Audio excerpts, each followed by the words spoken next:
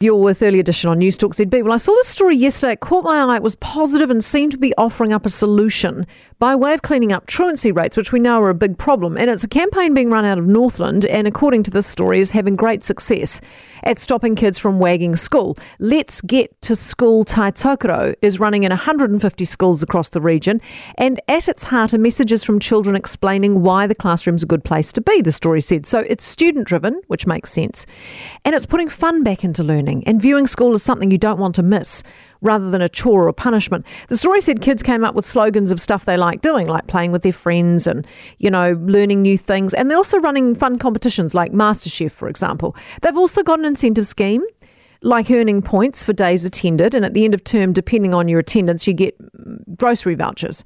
Now, as ludicrous as that might sound, that we have to incentivise kids with grocery vouchers these days to attend school, if it works, who are we to criticise? I mean, surely by now, with truancy levels where they're at, whatever works, works. And this one maybe works because it's got kids at the heart of it, coming up with the solutions themselves.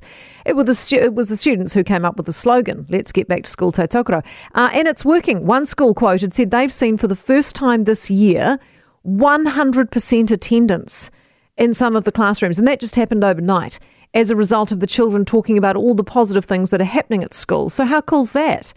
You're using carrots, not sticks, encouraging the kids rather than looking to penalise them.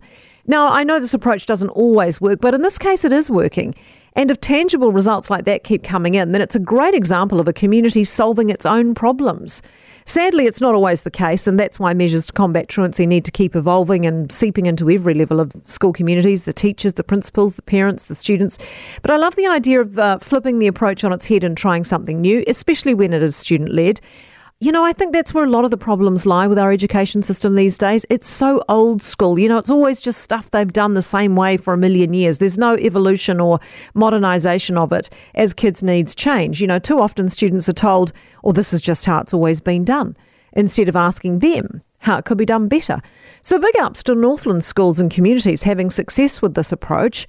I hope other schools and communities are paying attention and taking note, and I hope more student-driven solutions find their way into schools eventually too. Sometimes the best people to fix the problems are actually those most affected by them. Hawkesby.